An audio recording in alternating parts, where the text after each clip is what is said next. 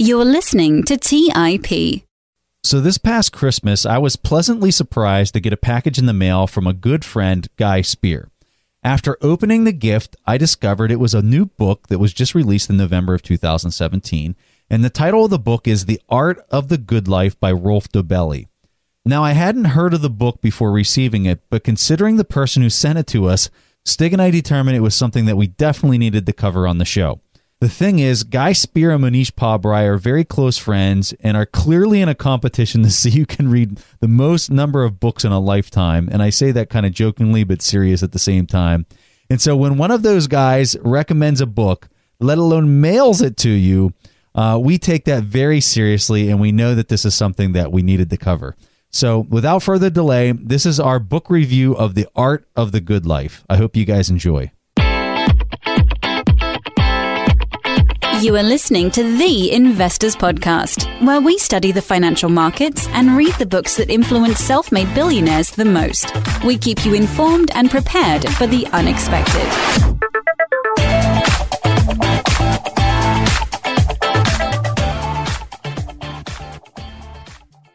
All right, how's everyone doing out there? So Stig and I are really excited to talk to you about this book that we just finished up, and the name of the book is The Art of the Good Life.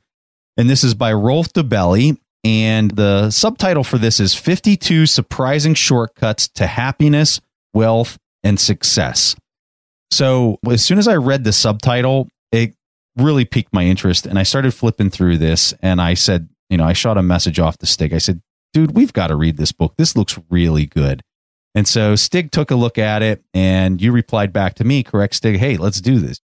Just the title of the book was like, if this comes from Guy, I don't even need to look at the table of contents. We just know that if this has been useful for Guy with his background, it will probably be useful for us as well. Yeah. So my initial perception was this is going to be good. After reading it, I can honestly say this is a fabulous book. And I liked how short the various chapters are. Like, he doesn't go on meandering on about each little point. He kind of gets right to the chase. Like, each little chapter is probably 4 pages to 6 pages long. And straight to the point, really elegant the way that he writes. And overall, I just really liked it. And the book has 52 chapters in it. So they're not long, but they're well constructed. I like that. Did you have anything else that you wanted to highlight, Stig, before we plow into our top points for the book? No, let's do it. Okay. So what we're going to do is I got the top 5 points that I pulled out of the book. Stig has his top 5 points that he pulled out of the book. We don't know each other's points. So we're hoping that they're not overlapping, but they might be. So we'll find out here. So Stig, why don't you start off with your point? So the very first one I have, that is mental accounting. And basically the concept of mental accounting means that we are treating money differently, depending on where we got it from. So if I found money on the street, I would probably be more careless that if it was something that I would inherit. Like, you can document that if people inherit money, they would typically be used more for donations. You can also see that they would typically invest more in bonds than stocks. So it's actually very interesting that even though a dollar might be a dollar, it's definitely not in the light of mental accounting. And mental accounting is something that we also talked about before in the past here on the show, because it's something that's very relevant for stock investors. So in this example where we bought a stock at, say, $10, you are more likely to sell that if it reaches 15 than if it went down to $5, regardless of the intrinsic value, because your mental accounting says that you bought it for $10. And that's really what you remember, even though that the stock doesn't care. So what he's talking about whenever he's saying mental accounting, how to use that to your advantage in your daily life, it's about how living a good life is interpreting facts constructively. So he comes up with this example with a parking ticket. The way that I guess all of us look at parking tickets is it's something that we don't like. It's something that frustrates us, and it's definitely something we like to be without. So what he has done in terms of his mental accounting is that he has set aside a fixed amount of money every year for donations. So regardless of whatever that is, he will give it away by the end of the year. And then if we have expenses like parking tickets, he will take it from that pool. So he's already written it off. Like, his mental accounting always says that you're actually not paying this money. It's not something that you'll touch anyway. And you can actually use this mental accounting trick in different ways. A way that he's using mental accounting to cut back on his expenses is that he's always adding his income tax to that price, which is about 50%. So he's saying if something costs, $20 at a restaurant, I always say to myself, it's $30 because that's how much money I would need to make to pay for that meal. So I just have one more example. This is actually very relevant to the episode we just did with the power of moments, where whenever you go on vacation, you always remember the high point and the end of the vacation. And he knows that too, and he says that too. So basically what he's doing is he always prepays as much as he can before going on a vacation, because he knows that his brains will trick him into saying, well, it's probably been a better vacation, because at the very end, he won't pay anything. I like that. I don't really have anything else to add on that one. You hit pretty much everything that was covered in the book. So let me go on to my point. So this kind of came near the end of the book, and the title of the chapter was Read Less, But Twice. And this one really surprised me because I'd never thought about reading this way. And so the way he starts us off, he says, if you had a punch card, and I think he stole this idea from Warren Buffett because Warren Buffett talks about having a punch card when he invests. But he says, if you had a punch card that you could only punch 50 times, which books would you pick and how would you pick them that you could only pick 50 books? And so I really like this idea because we read a lot on the show, obviously. And I think a lot of people out there that listen to the show are hardcore readers as well. And what he's getting at is make sure that you optimize what it is that you're reading and just don't waste your time. And he talked about his own library having he had 3,000 books in his library. And he said that he probably had only read about 1/3 of them. And of the 1/3 that he's actually read, he couldn't really say that he remembers too much from a lot of the different books. And so this made me think about my library at the house and how much I've retained from the various books. And I felt the exact same way that he felt, where the one example that kind of came to mind when I was thinking about this was the book that Stig and I read on Starbucks, Howard Schultz's book. And I couldn't really remember. I'm curious. Let me ask Stig this. How much do you really remember from that book, Stig? And I mean, we did an entire podcast about this book, but it really wasn't, for me, this really wasn't a great book. But I'm curious, how much of that do you really remember? I remember him talking a lot about melted cheese. I had the exact same thought. That's the only thing I really remember from the book. He went through a lot of things and he talked about how much he was revamping things and how the focus was on the coffee. But in general, I really didn't take away too much more from that book other than those themes that I just blurted out. And so his point here about reading less but twice and being more thorough and focusing on the books that are really good, I completely agree with whenever I look back at some of the books that we've read and how much I've actually retained. And to give you an example, he said, if I read a book one time, I'll retain 3%. This was his own estimate. He said, I'll retain 3% of what I read. If I read the book twice, I'll retain 30% of what was read. So his estimate is that he's understanding 10 times more by reading the book a second time. And so what his technique is he picks up a book, he kind of skims through it for about 5 minutes. He said, I don't give any book more than 5 minutes. And if it doesn't seem like something that he would want to punch his card for of the 50 books, then he puts it down and he doesn't read it. But if it is something that he feels like is going to be completely worth his time, not only is he going to read it, but he's going to read it twice or maybe even 3 times. And I found this really an interesting way to look at reading because it's very different than anything that I've ever done. Now, he had 4 points that he talks about with this. He said, if the book leaves no trace on the mind, then it was a total waste of your time. So that goes back to his point. The second point that he has, this is obviously not for crime novels because once you read a crime novel, you know who the suspect is. It's totally worthless when you're dealing with fiction. This is really only for nonfiction. He said that his expectation, and I know he used the example with a 50-book punch card, but he said that his objective for the next 10 years is that he's going to read 100 books, which means he's only reading 10 books a year. That's it. So less than 1 book per month, which isn't a lot, but he's going to read those books 2 or 3 times. And what he's really getting at here is immersion. He wants to immerse himself in the book so that it really becomes a part of him and not something that he's just kind of quickly going through and then forgetting everything that was talked about. One other final point that I think is really, really important, especially if you're a young listener and you haven't read a lot of books or you're under the age of 30 or 40 years old. He talks about the secretary problem. Let's say that you were going to hire a secretary and you knew that you were going to have 100 people come for the interview. How do you know when to just stop? Because the time that you spend interviewing 100 is different than if you interviewed 30 people and you just made a selection. You're wasting your time by interviewing another 70 people. So what is the best point to cut off the interview and just make a selection if you had 100? And there's a mathematical solution to this, and the answer is 37. And so, if you're going to interview 10, then you should, interview about 3 or 4 people to then make your selection, because you've seen enough that you now understand what the population looks like to make an informed decision. There's a whole lot more written about this. There's a really good book called Algorithms to Live by Brian Christensen and Tom Griffiths that gets into this extensively, this idea of the secretary problem. But to just make it short here and apply it to what we're talking about, what he recommends is you should read as much as possible up until the age of 30, 35 years old, something like that, depending on how early you started, obviously. But assuming you've been reading your whole life, you should stop reading a barrage of books by about 30 or 35 years old. And at that point, you should become very focused and read only things that you think are going to be highly influential and read them 2 or 3 times. And I found that to be a really profound thought and something that I really valued in this book because it was something I'd never heard. So that was my point. I'm curious, was that one of your points, Stig? No, it was actually not. It was shortlisted, but it didn't make the cut.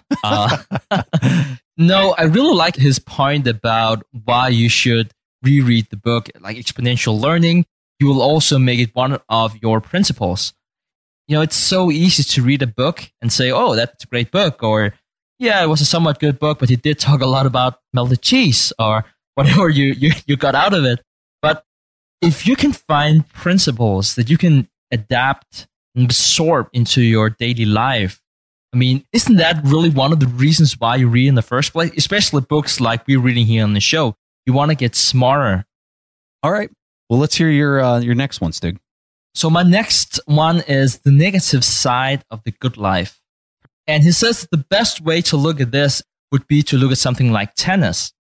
And what he says is that whenever you're playing tennis with an amateur, it's all about avoiding mistakes because amateurs tend to aim too long or too high or too short. So that is the way to win. Now, if you're playing against the pros, you have to take on a bit more risk and you have to hit winners. If you don't hit winners against the pros, you're probably going to lose eventually. And he says that looking at the good life, it's actually very similar because it's not so much about what it guarantees, but more what prevents it from happening. So he has this list about what would make you unhappy. You have poverty, drug addiction, loneliness, a long commute, feeling like a victim, a lot of great points. And it's actually very interesting that he reached this conclusion that if you avoid all of these things that will make you miserable, the upside kind of takes care of itself. And I can't help but relate this again to stock investing and to Benjamin Graham, to Warren Buffett. Whenever they're talking about if you only care about the margin of safety, about all the risk you can incur, the upside really tends to take care of itself. And I never really thought about that in terms of how I'm living my life. Always thought about what can I do to make me happy. And I guess not as much trying to mitigate what makes me unhappy and get the indirect effect. So that was definitely a life hack that I think most of us can take away from this chapter. Okay, so the next one that I had, Stig, was this is chapter 25, and it was called Hedonism and Eudaimonia. And this is all about how meaning can compensate for enjoyment. And I loved this chapter. This is something I'd never thought about. I kind of felt kind of strange reading this and thinking to myself, wow, how have I never thought about this? Let me just give the people that are listening here the scenario. So he starts off this chapter and he asks yourself, how enjoyable, and the key word is enjoyable, are the following activities for you? And you got to put them on a scale from 0 to 10, 0 being not enjoyable at all, and 10 being extremely enjoyable. And so these are some of the things on his list. He says eating chocolate, fighting for your country in a war, spending time on your hobby, raising children, funding hospitals in Africa, preventing global warming, watching the World Cup. And he gives a bunch of examples like this. And so then I'll just pause and you think about, if something's really enjoyable, make it a 10. If it's not enjoyable at all, make it a 0 and think about what your results are. Okay, so now you've kind of thought through that. Now here's another question. How meaningful are the same activities when you think about them? Okay, and so what he talks about is that people, when they look at it from an enjoyment standpoint versus a meaningful standpoint, the list actually changes. The numbers on the list change. And what he's getting at is really kind of like, when you're talking about enjoyment, you're talking about something that's short term, like something that doesn't require a lot of effort, but you get a lot of enjoyment out of it. Whereas the other is something that's more involved and requires like a sense of pride because you put a lot of hard work into it, and then it has meaning to it. And I like this because it made me think, wow, so, like whenever I think about this show, like it's very meaningful to me. It's a lot of hard work. I mean, sitting down and reading and recording and programming and working with the team and everything, it is a lot of hard work, but to us, it's very meaningful work, whether people want to believe that or not. But for us, it's very meaningful work. But I wouldn't say that it's just enjoyable. Like for me, going out with my kids and going to like an amusement park, that's really enjoyable. Like I have fun when I do that. And so he talks about this difference between is something enjoyable, is something meaningful. And then he talks about, so which one is it that you should be trying to acquire in your life? And I think intuitively, whenever I started reading this, I started thinking to myself, like the answer is you want to do meaningful work because that's going to be lasting and everything else. And that wasn't what he actually concluded in the chapter. And I liked that. What he concluded in the chapter is that you have to have balance between these two things. The person who goes out and is just trying to do things that are meaningful all the time, they're going to burn themselves out. They're not going to have any type of enjoyment in their life or sense of fun or anything like that. But the person who's just on the opposite spectrum, that's just trying to go out and have fun all the time and they never do anything meaningful, they're going to be incomplete as well.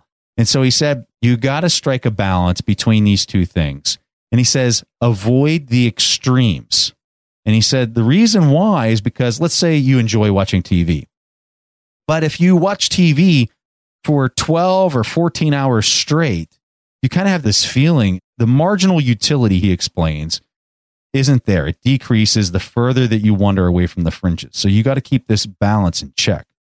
And I completely agree with this. This was a fantastic chapter. It was something that I'd never really thought about in my life.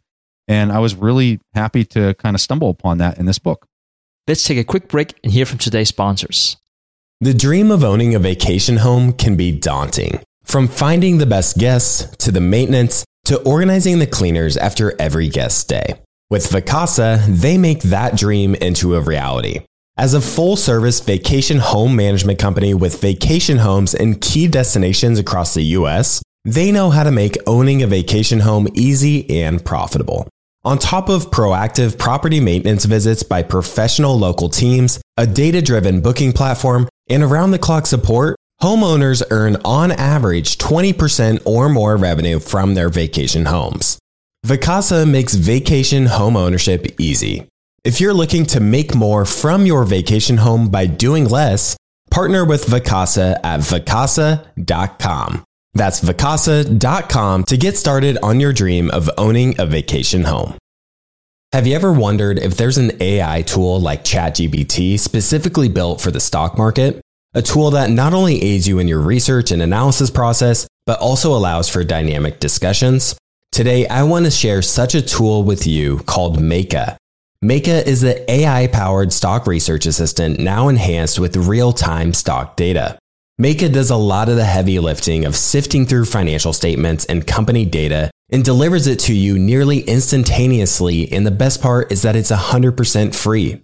Try it out today and ask Meka questions like, what is the financial health of Microsoft? How much cash does Copart hold on its balance sheet? What is the return on invested capital of Adobe, or millions of other prompts? Check it out today for free at Meka.com. That's MEYKA.com. Today's episode is sponsored by Range Rover Sport. Range Rover Sport leads by example with their dynamic design that rises to the occasion. It's got powerful on-road performance and commanding all-terrain capabilities, coupled with signature Range Rover refinement. The third generation Range Rover Sport is the most desirable, advanced, and dynamically capable one yet, redefining sporting luxury. It's got advanced cabin technologies such as active noise cancellation and cabin air purification, offering next-level comfort and refinement. The purposeful cockpit light driving position sets the tone for a focused interior that promotes exhilarating driver engagement. Award-winning Pivi Pro infotainment is at the heart of the experience and provides intuitive control of the vehicle systems. You can enjoy a dynamic drive and total comfort with optional 22-way adjustable, heated and ventilated electric memory front seats with massage function. Design your Range Rover Sport at LandRoverUSA.com. That's LandRoverUSA.com. All right, back to the show. I don't have anything to your point, Preston. I'm actually pretty surprised that we haven't had any duplicates yet. But let's see here for the next one. So the next one is called the Circle of Dignity. A circle or imaginary circle you have around you that includes all your non-negotiable principles and preferences that need no justification. For him, it would be never post pictures of his kids on social media. Or it could be he would never do anything for money that he wouldn't do for a tenth of that sum. Regardless or not if you agree with him, the strength from having this circle of dignity really comes from he doesn't care. It's okay if you want to post all the pictures of your kids that you want on social media. It's okay if you would like to do whatever for whatever kind of money. It's your principles. It's your circle of dignity. And what he says is that the smaller circle of dignity is, the better, because if you put more things into that circle, the more that they can conflict. So regardless, if you think that this is a silly example, if you think that his principles are good to live by, I think it's a very good way of living, because at the end of the day, you will offend and disappoint people no matter what you do with your non-negotiable. But if you really think about it, it's a very superfluous question, because things that are invaluable by definition have no price. And the circle of dignity is really you, and you have no price. I know that this conversation might be a bit abstract, but I think it's important that you don't have to rethink every time you find a tempting offer, because at the end of the day, it will erode your self-respect and reputation, which will make you even more vulnerable for future offers. And that's probably a vicious circle for you to enter. You know, I think one of the important things that he talked about in the book was you've got to at least have the list of what your non-negotiables are. And I think for most people out there, myself included, I don't know that I could show anyone what that list is. And I think that's a really important point of maybe that's not a bad exercise to pull out a piece of paper and say, what are my non-negotiables? Like, what is it that I hold very close and dear to myself that I'm not going to negotiate on or waver on? And let me put those down in writing and then start acting on that, so that that's something that I will never cross that line. You know, maybe it's time you spend with your family or whatever that is. I think it's important for people just to recognize the importance of writing down the list, let alone going any further than that. So the next one that I had was the dogma trap. And I really like this one because it gets to a kind of a theme that Stig and I hopefully hit on whenever we're talking about investing. And he starts off this chapter with a really intriguing question. He says, if I asked you how a zipper works, what would you say your understanding is? On a scale from 1 to 10, 10 being you really understand how a zipper works, and 1 being you don't understand it at all. And how would you respond?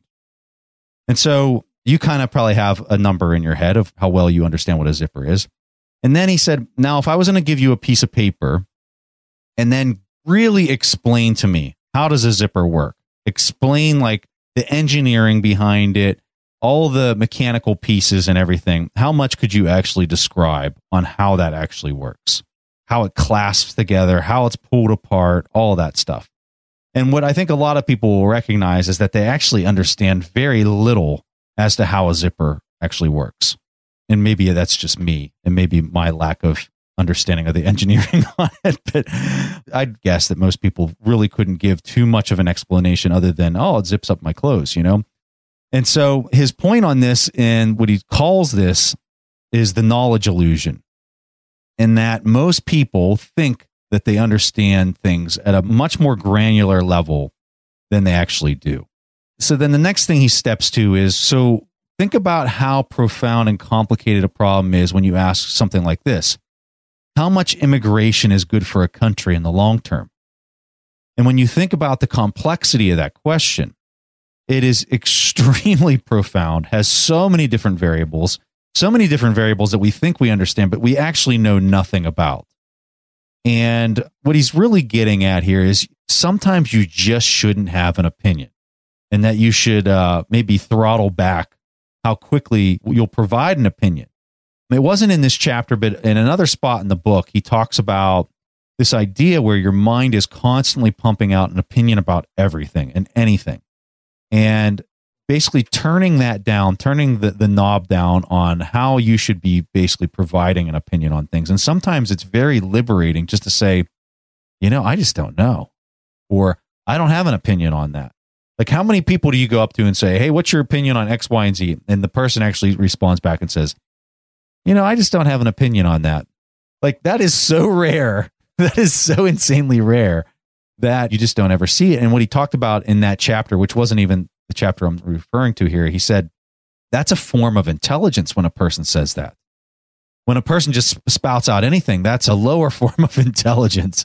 So I completely agree with that. Now, where he goes with the rest of this chapter is he starts talking about ideology. And he starts talking about don't fall into the trap of just following any kind of ideology. And he says, this is how you can tell if you're falling into the trap of an ideology. He says, ideologies explain everything.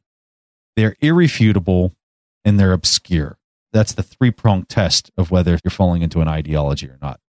And he says, be especially wary when speaking in public about an ideology, which is something Stig and I do every week, because you will likely be prone to beat it deeper and deeper into your mind. And I can tell you that is a true statement. So what he says is, imagine you're on a talk show anytime that you're spouting something off. And that when you're on this talk show that you're publicly proclaiming something, that you need to be wary of the way that you come across, whether it's a really strong opinion. Anytime you have a strong opinion, you need to be very careful.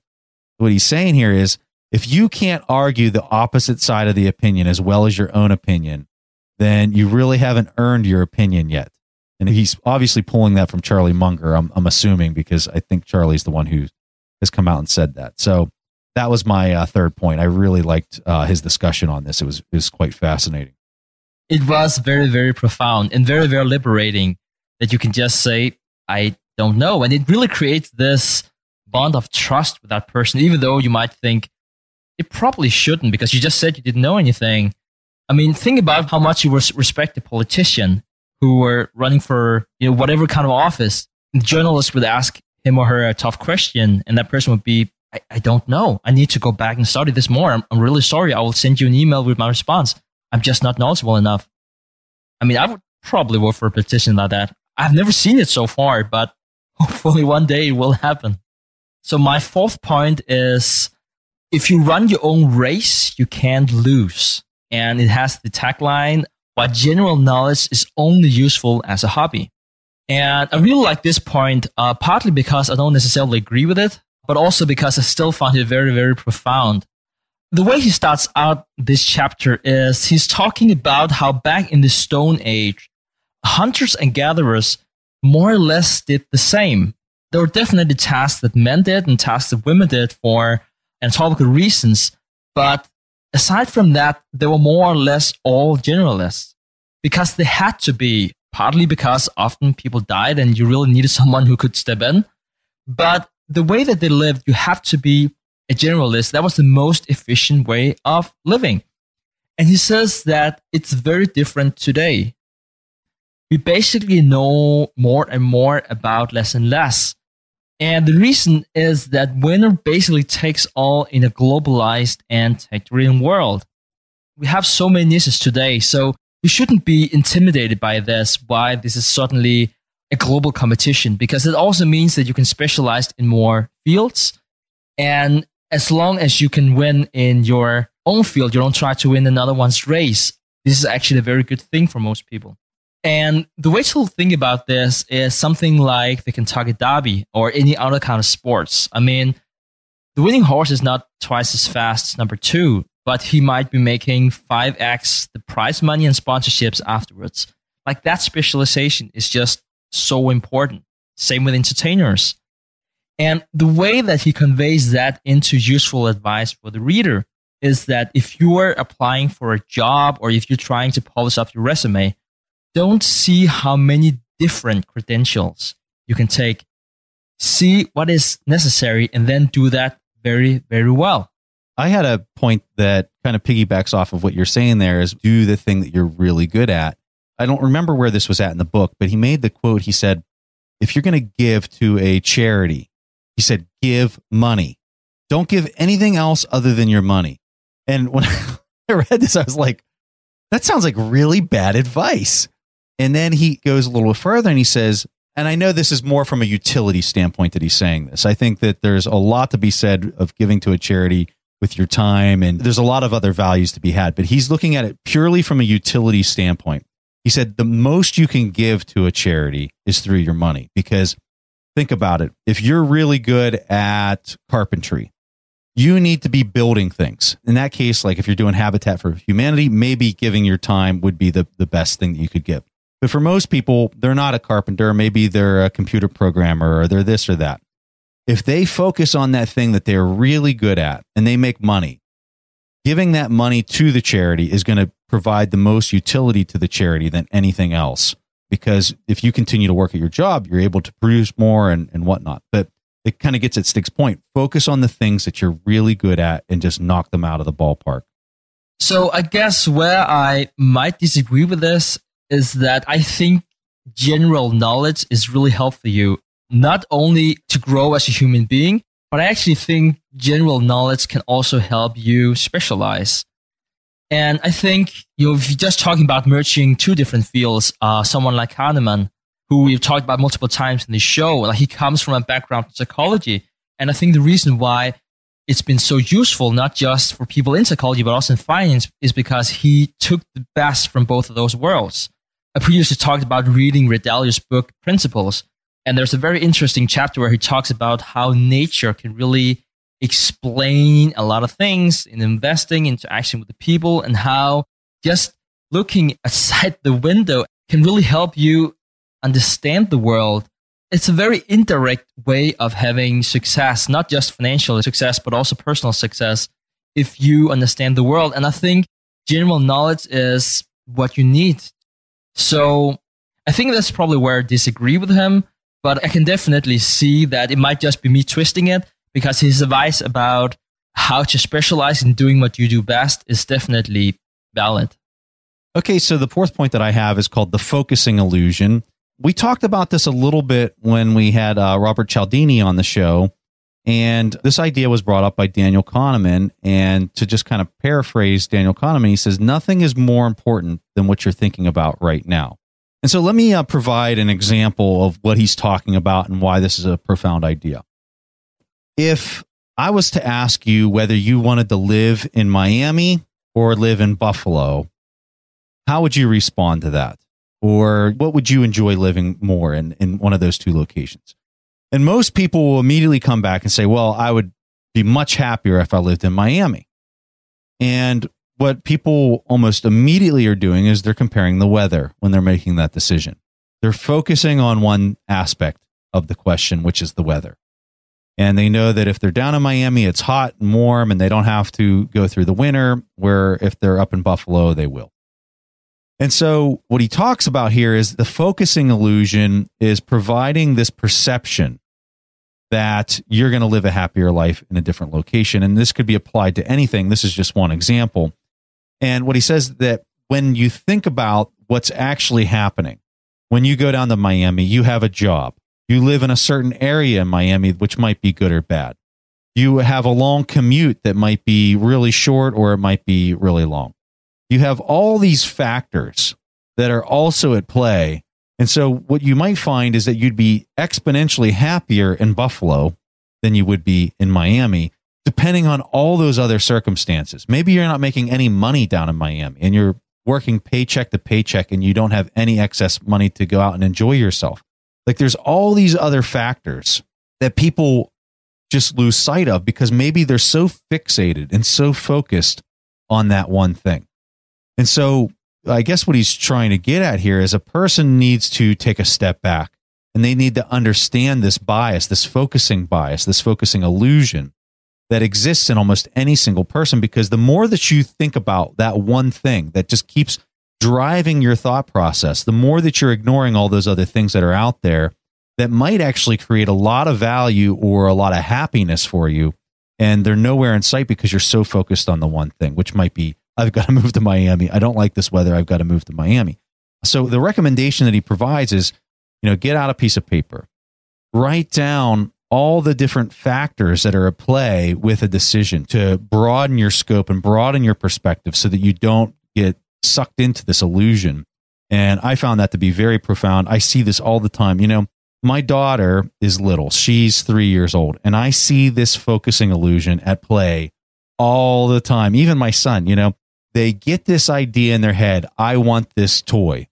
And until they get that toy or they get that thing, they just cannot get it out of their head. They're totally fixated on it. And it drives their entire emotions. It drives everything because they can't take a step back and say, oh, well, there's 5 other toys sitting over here. I guess I could go play with one of those or whatever it might be. And you see this in adults, you see this in kids, you see it in everybody. And I think it's a much more profound idea than people really realize. And it's funny, when we were talking with Robert Cialdini, he brought up this story where Daniel Kahneman was asked, what's the most important thing that you think is out there that a lot of people don't understand?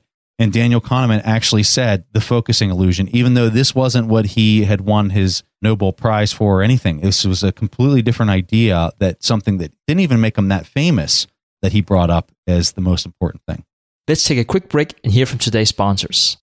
Support for this podcast and the following message comes from Corient. Corient provides wealth management services centered around you. They focus on exceeding your expectations and simplifying your life.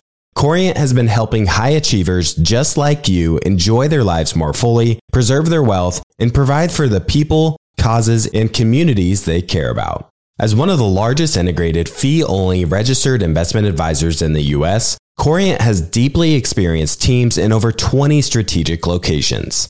They have extensive knowledge spanning the full spectrum of planning, investing, lending, and money management disciplines. Leverage Corient's exclusive network of experts to craft custom solutions designed to help you reach your financial goals, no matter how complex they may be. Real wealth requires real solutions. For more information, connect with a wealth advisor today at Corient.com. That's Corient.com.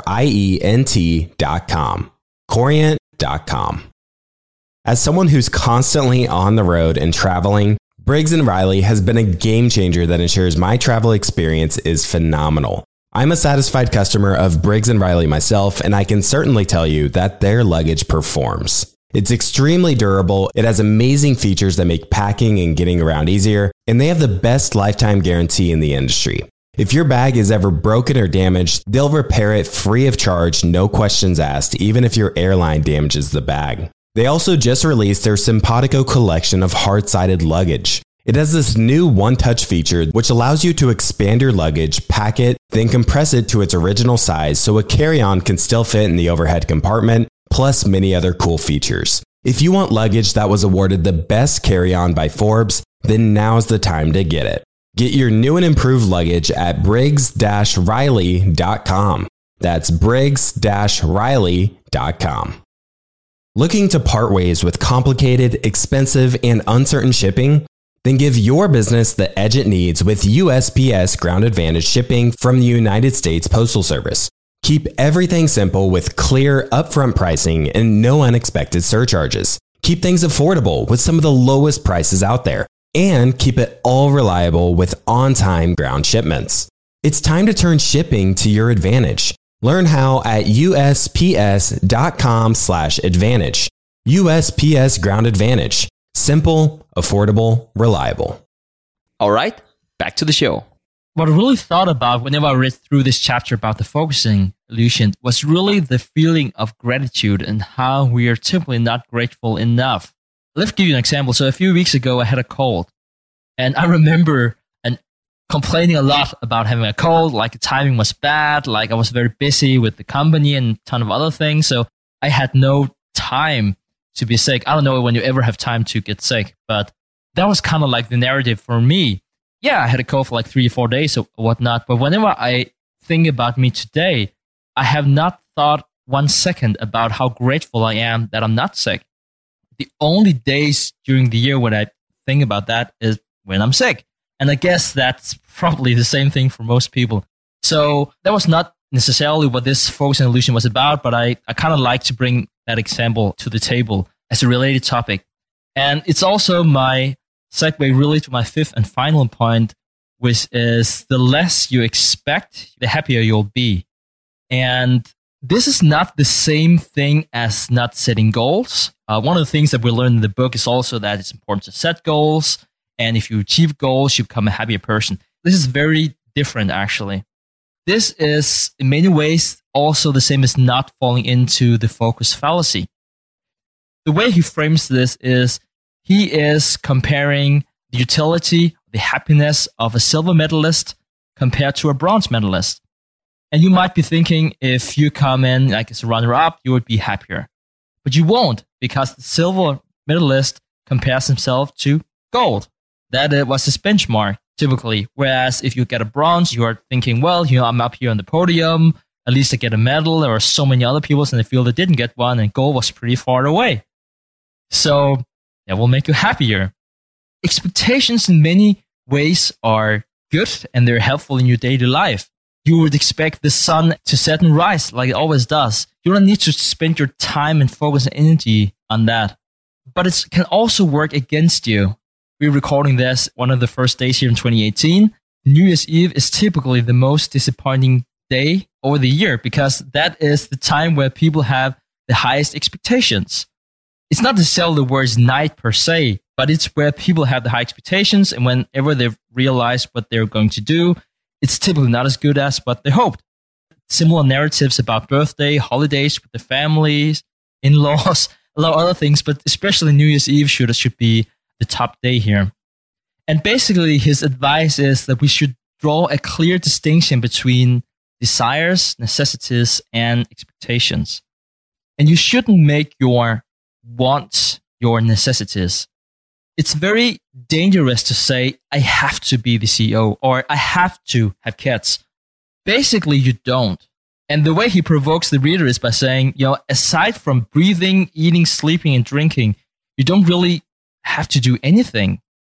Instead, it's a lot healthier in terms of setting expectations to say, my goal is to become the CEO. My goal is to have kids. Because these necessities will basically make you unhappy. And as he states it will make you act like an idiot around other people. And the way that he wants you to test this is he's saying, how important is this for the quality of life? And he says, consider your lifespan and start to rank this. 0 being, you consider this a disaster, and 10 being, this is the live stream. And then you should probably deduct this with 2, whatever kind of desire you have, to avoid the focus fallacy. And it takes 10 seconds. He even says that he does this on a daily basis. In terms of putting things into perspective, if there's something that you just would like to have. And I think this was very profound in many ways because it's not a question about not being ambitious. It's not a question about not pursuing your goals. It's more a question of how do I limit my downside? How do I make sure that if I reach my goal, if this and this would happen, I will just be happy. And if it doesn't, I will still have a good life. All right. So the last one that I had was called Inner Success. And you actually hear Warren Buffett talk about this one a lot, which is the difference of your outer scorecard and your inner scorecard. And this was the last chapter in his book. I, really like this idea. And he starts off by talking about Warren Buffett specifically, saying that Buffett had won the ovarian lottery. And what he means by that is that Buffett was born at a certain point in time in the United States, He was blessed with a strong mathematical mind, into a family that gave him opportunities that he could leverage, and et cetera, et cetera. And what he's really getting at is Buffett was lucky that he had all of these things that were completely outside of his control lined up that afforded him the opportunities that he was able to take on. And when you look across the world and all these other people that aren't given those same luxuries at birth, they don't have the same luck that Buffett had to start off. So comparing yourself to a guy like Buffett, if you're trying to compare him based off of net worth, which is only one tiny little metric that you could compare him to, but if you're using that as your outside scorecard to compare yourself to him, you're going to continue to be disappointed in yourself. And that's what he's really getting at with this, is don't compare yourself on the outside, but compare yourself on the inside with yourself of getting better each day. And so he brings up this example with John Wooden, who's one of the most successful basketball coaches in American history. And Wooden has a quote. He said, "Success is peace of mind, which is a direct result of self-satisfaction in knowing you made the effort to do your best to become the best that you are capable of becoming." Success, in this sense, isn't winning titles or collecting medals. Instead, it's an attitude. And he goes on to say, make each day your masterpiece. And so what this really is what is it that's important to you on the inside? Not what are people around you seeing on the outside. What is important to you? That you become a great parent, that you're there for your family, those kind of things that are most important. And then what are you doing each day to get better at those things that you truly value from the inside, and that you got to keep trending in that direction? And something that I like that he talks about in the book, he says, there's no way that anyone's going to read this and immediately say, oh, you know what? I'm just going to focus on my inner scorecard, and they're going to completely ignore their outside scorecard. But what he says is you should try to trend in that direction. It's not that you're making a complete flip, and you got to kind of have both in your life. But what he's saying is if you can trend in the direction where you slowly start to focus more on your inner scorecard than your outer scorecard, you're going to be much happier. You're going to be much more successful in your own right. And that's what he's really trying to get at with the entire book. And that's why he's saying 52 surprising shortcuts to happiness, wealth, and success. Great point, Preston. And I also think a very nice way to round off the book. Did you have anything else here? No? Okay. Let's go into the next segment. All right. So this is the point in the show where we take a question from the audience. And this question comes from Tim Davidson. Hi, my name's Tim and I'm from Australia. I live in Thailand with my wife who's a dentist, and we listen to your podcast all the time and have learned so much from you both. Keep up the good work, guys. You know, before the Bitcoin protocol, there really hasn't been any major technological innovation in money. Bitcoin is essentially just a piece of software. It's a technological innovation because it's uncorrelated as a potential asset with anything else, in my opinion. Thus, it doesn't matter what the Fed Reserve is doing. It doesn't matter what's going on politically. Bitcoin's price is set by the people in a free and open market. But what happens if shares crash globally like they did in year 2000? What do you think will happen to the price of Bitcoin and the 1,000 other altcoins? Does the average investor in Bitcoin inadvertently think of their coins as a share or equity in a company? Because a lot of people do own stocks. So my question is, in the event of a correction or crash, on global share markets, will the average investor follow suit and also sell their cryptos? And finally, I just wanted to say the road might not be straight up, and Bitcoin might not be the one at the end of the shakeout over the next 5 to 10 years. But I believe there will be a cryptocurrency that will become mainstream, and learning about it now and maybe investing in some altcoins could be the best trade of one's lifetime. And with all this in mind, are the two asset classes discussed above uncorrelated in the mindset of the average investor, or are they indirectly connected? Thanks very much. So, Tim, that's a cool question. And Thailand is a beautiful country. I've been there one time and it was really neat. So I just wanted to throw that out there. But I like this question. I think it's an important discussion to talk about what happens during a large credit contracting event first. And then maybe we can talk about some of the hypotheticals of what could happen with Bitcoin. So when we talk about a credit event, what's happening is all the credit in the system is drying up and then it's contracting down to its monetary baseline.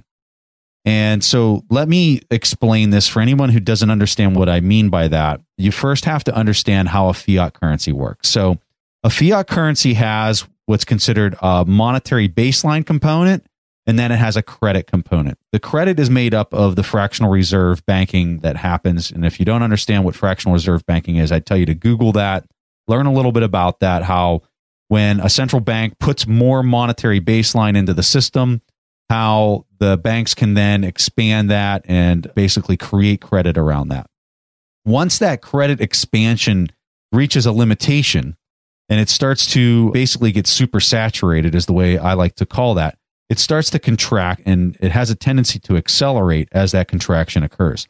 And what it's doing is it's accelerating back down to its monetary baseline. So just for simplicity, let's say that $20 is the monetary baseline, and then another $80 is credit, making up a total for the entire economy of $100. Once that gets to the $100 limit and it gets super saturated at 100, then it starts to contract back down. It goes to 80, it goes to 60, but that $20 component of the monetary baseline does not dry up. Only the credit part of that dries up. So when you think through this example, if you're valuing everything, commodities, you're valuing stocks, you're valuing bonds with this money that's in the system, the $100, as that contracts, the value of everything else is going to go down right with it. So the price of gold, if you go back and you look at gold during the credit contraction of 2008, and this is really from kind of like the summer period up until maybe Christmas of 2008, you actually saw the price of gold go down, I want to say by 20 or 30% during that period of time.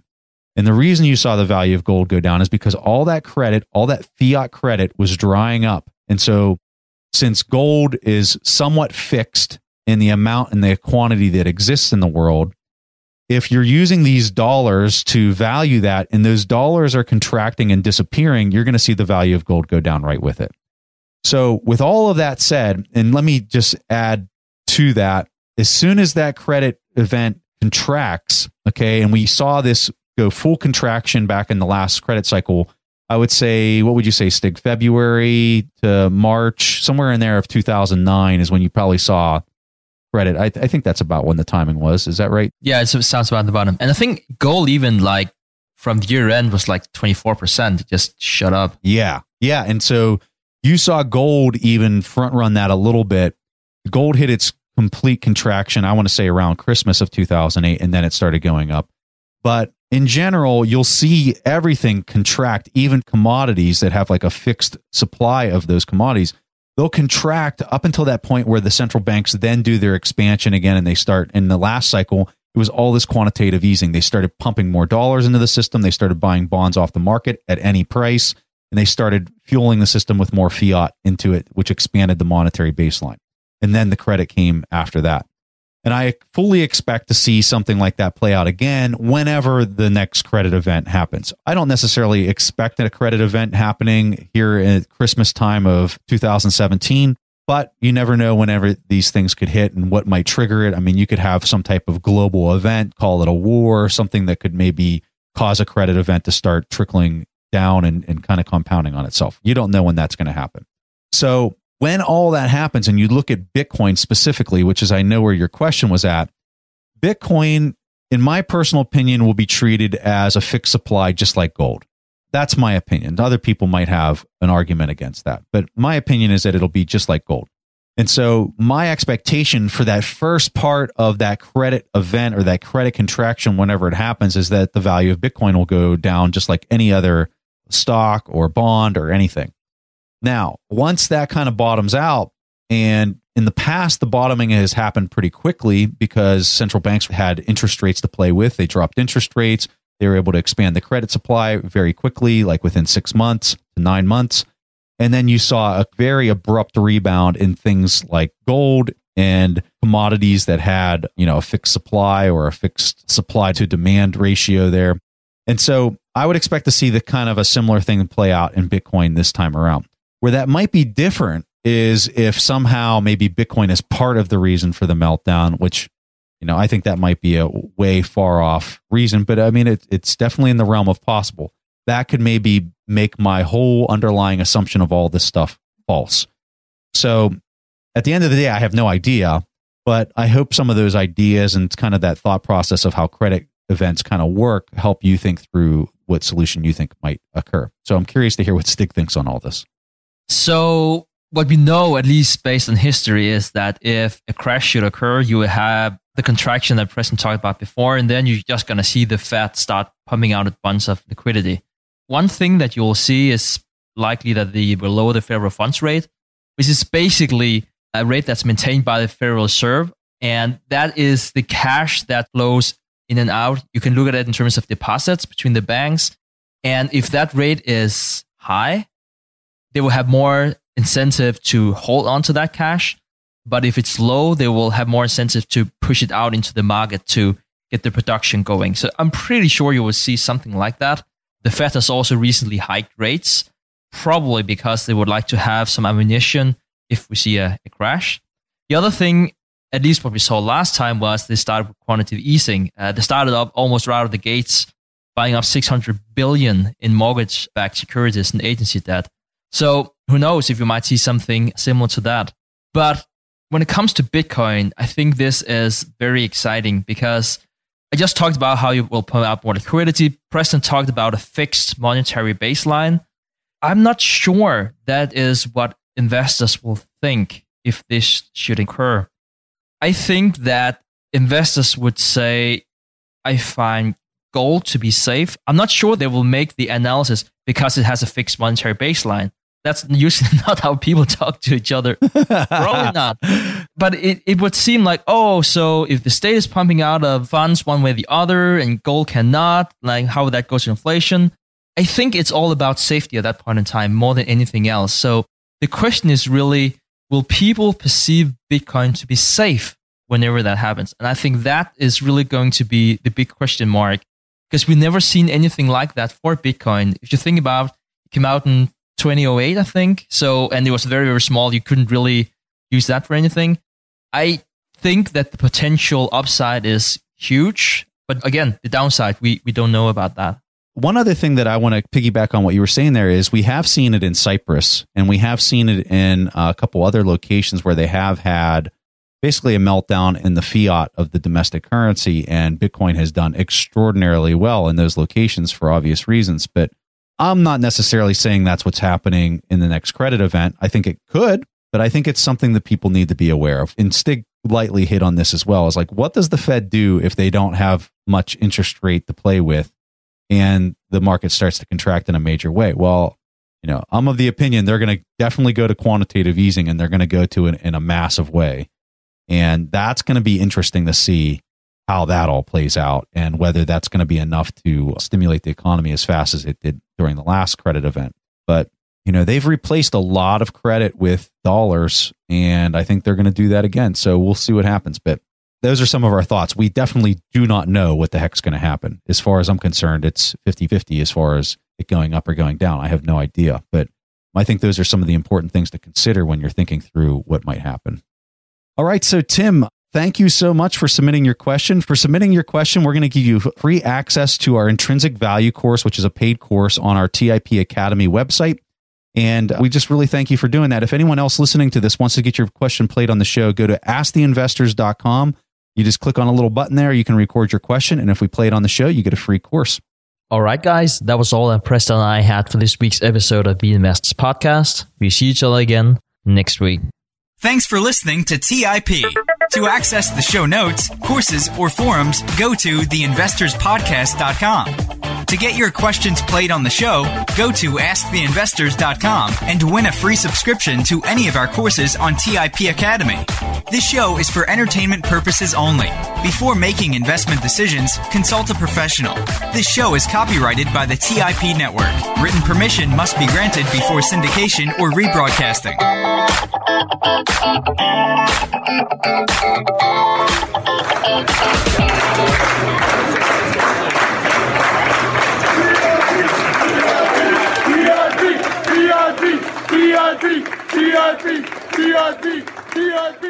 TIP.